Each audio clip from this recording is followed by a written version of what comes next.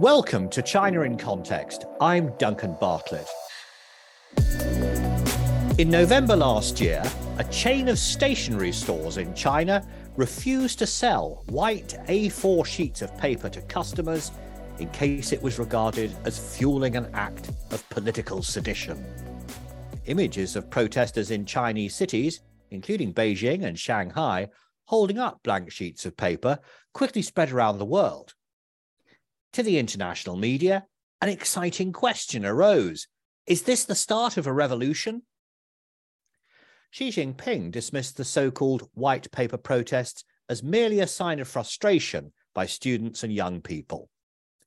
But soon after they took place, there was a significant change in China's policy towards COVID. So what's the long-term significance of those dramatic but short-lived protests? The guest on our podcast this week is ideally placed to help us consider the implications. Yuen Yuen Ang is a professor of political economy at Johns Hopkins University.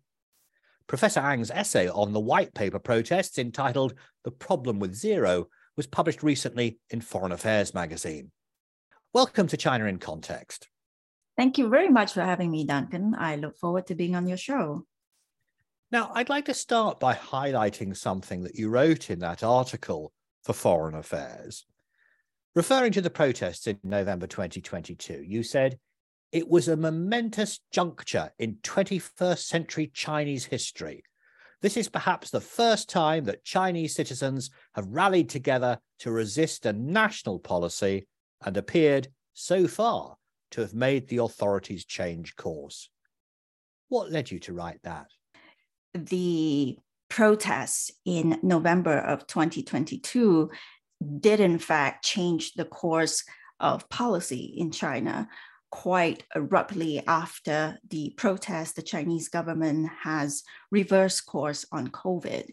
So I think it is a fair observation that this is the first time that Chinese citizens have rallied together to resist a national policy, and they actually succeed.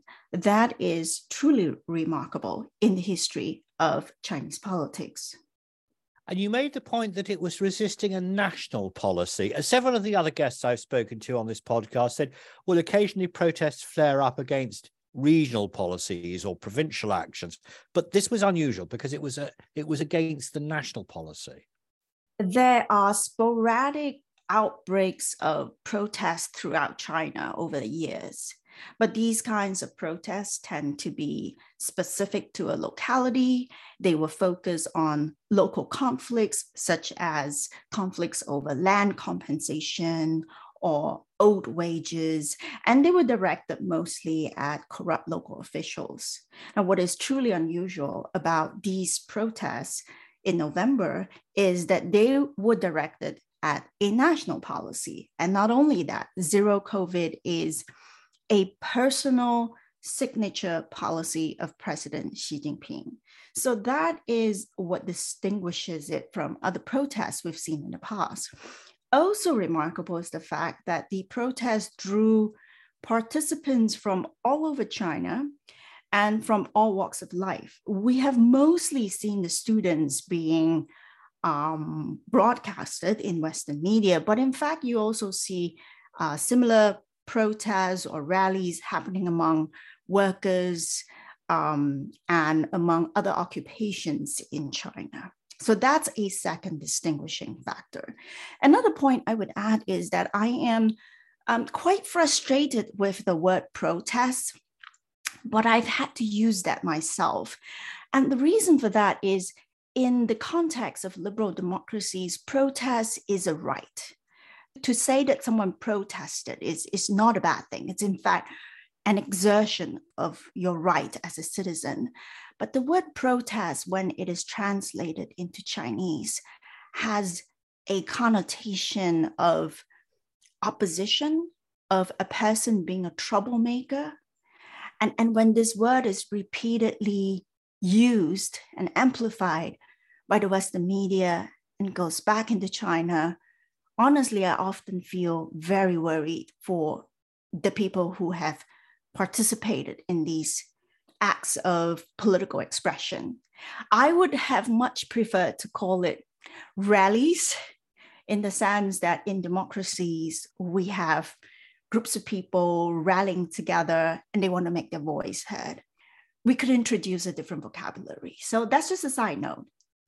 No, I think it's an important point, actually, perhaps particularly because it connects with this idea which seeps through a lot of the Chinese state media, that protests and demonstrations in China are the result of foreign agents stirring up trouble and discontent. I would call that rhetoric more as a blame deflection strategy. So instead of acknowledging that people in China have real grievances, saying that they're protesting because of hostile foreign forces is a way to deflect from their real grievances. So what about another word which has appeared in the foreign media then? Revolution. Do you think that the demonstrators were actually hoping for a revolution? Did they want to overthrow the Communist Party? That term is even more misleading. It's even worse. It's a term that is often used and it's eye-grabbing. It gets a lot of attention, but that was not, in fact, what was happening in the November rallies. The kinds of activities taking place were actually diverse. So some people were holding up white paper, as you pointed out, but others were just holding quiet vigils. There were also physical clashes between the police and protesters. And in a small minority of cases, there were people shouting anti-regime slogans. But if you read interviews with these people who were part of the rallies, at least a few of them have expressed surprise that they shouted these slogans, and they said that they actually were not prepared for them. Just someone said so, and they followed along, and they were surprised that they said it. It would be too premature and frankly quite inaccurate to call it a revolution. Most of the grievances were driven by deep personal frustrations with the zero COVID policy, both because it is restrictive, but more importantly, because it is senseless. And that policy and the frustrations with that policy in turn, I think triggered in a small number of people an awareness that there is something wrong with an authoritarian government, that zero COVID would not happen were it not for the fact that China has been moving in the repressive direction and policies are increasingly being made in an arbitrary and senseless way. Well, let's talk more about zero COVID then, because the decision by the Chinese Communist Party to change course from zero COVID and lift most of the restrictions did appear to be a policy U-turn. Back in October 2022, at around the time of the 20th Party Congress, Xi Jinping said very clearly, we must resolutely stick to dynamic zero COVID without wavering. And yet, by early December, following these rallies, there was a big change. Do you think that the rallies led to the change? There are some who argue that the Chinese government was going to abandon zero COVID anyway. And I don't agree with that interpretation for at least two reasons. The first is I've read the central government regulations, including this important document called the 20 Measures by the State Council. And that was the measure introduced before the protests that seemed to indicate a willingness to relax zero COVID.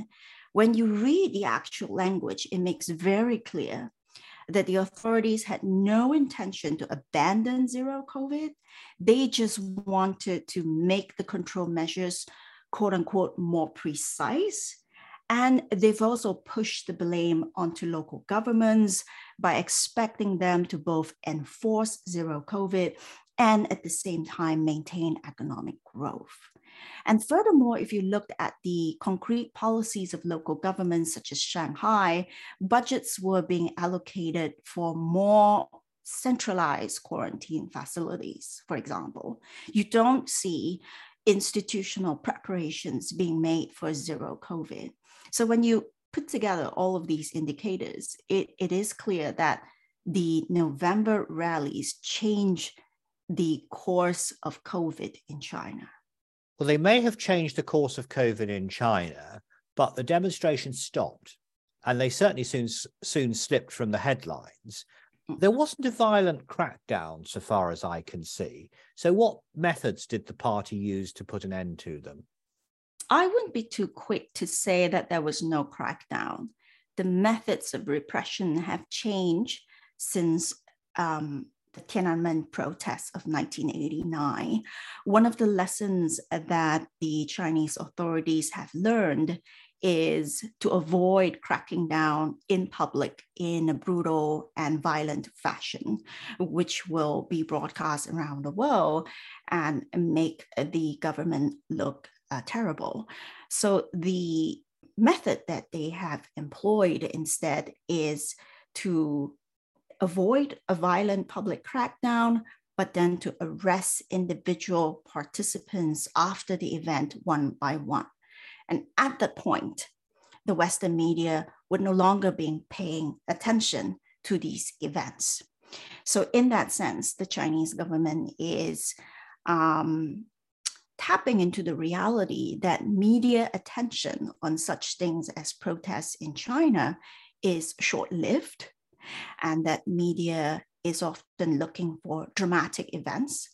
So as long as it avoids the drama and the large-scale demonstrations, it can still crack down on these types of demonstrations privately after the surge of attention is over. You mentioned Tiananmen Square in 1989. How do you compare the events in November 2022 to the Tiananmen protests back then? There are both similarities and differences. The key similarity is the one that I earlier mentioned, which is that these are rallies that took place across the country, and they have a national agenda, and they are wrapped up with calls of political freedoms in certain parts of the demonstrations. And to that extent, many people have drawn parallels between the November rallies and Tiananmen. However, there are some big differences. One of the big differences is that Tiananmen actually took place during an aspirational period of growth in China. In the 1980s, China had opened up its markets, and that was actually a time when everyone in China, regardless of their occupation and walk of life, had experienced their standard of living go up. So they were protesting in this aspirational period. And at the time, the protesters of Tiananmen, they called for democracy and they called for political freedoms, but it's not clear that they really understood what those things meant. If you go back and look at some of the interviews and memoirs with student demonstrators, they would admit that we use the term democracy, we emulate Western democracies like the US, but they weren't exactly sure what democracy entails or involves. And so that's why I think the November rallies are actually more meaningful, because this time when people are protesting, they know concretely what they're fighting for. They have had their personal freedoms removed from them during the period of COVID lockdowns. And a small number of them have come to understand that they are experiencing this suffering because of the systemic problems of authoritarianism. Well, thank you, Yuen, for your precise and carefully considered responses to my questions. That was a fascinating topic. Yuen Yuen Ang is a professor of political economy at Johns Hopkins University, and she was on the line from the United States. This podcast is made by the SOAS China Institute in London, and you can find out more about our courses and research on our website, soas.ac.uk.